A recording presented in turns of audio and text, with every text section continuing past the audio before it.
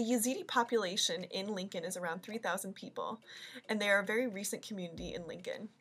The Yazidis come from a small area of Iraq and came to Lincoln under refugee status after the ongoing genocide perpetrated by ISIS in Iraq in 2014. Together with Community Crops, our partners that work putting together garden plots and outreach within this community of Lincoln and Lancaster County, work with the Yazidi farmers through the Yazidi Farmer Education Outreach Program.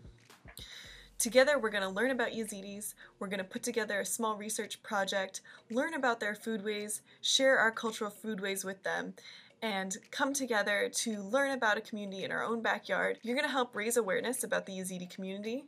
You're going to help them with their English. You're going to learn how to garden with them and what it takes to work in a nonprofit situation. We're working with Community Crops, the Yazidi Cultural Center, as well as the University of Nebraska-Lincoln and their Education Abroad programs.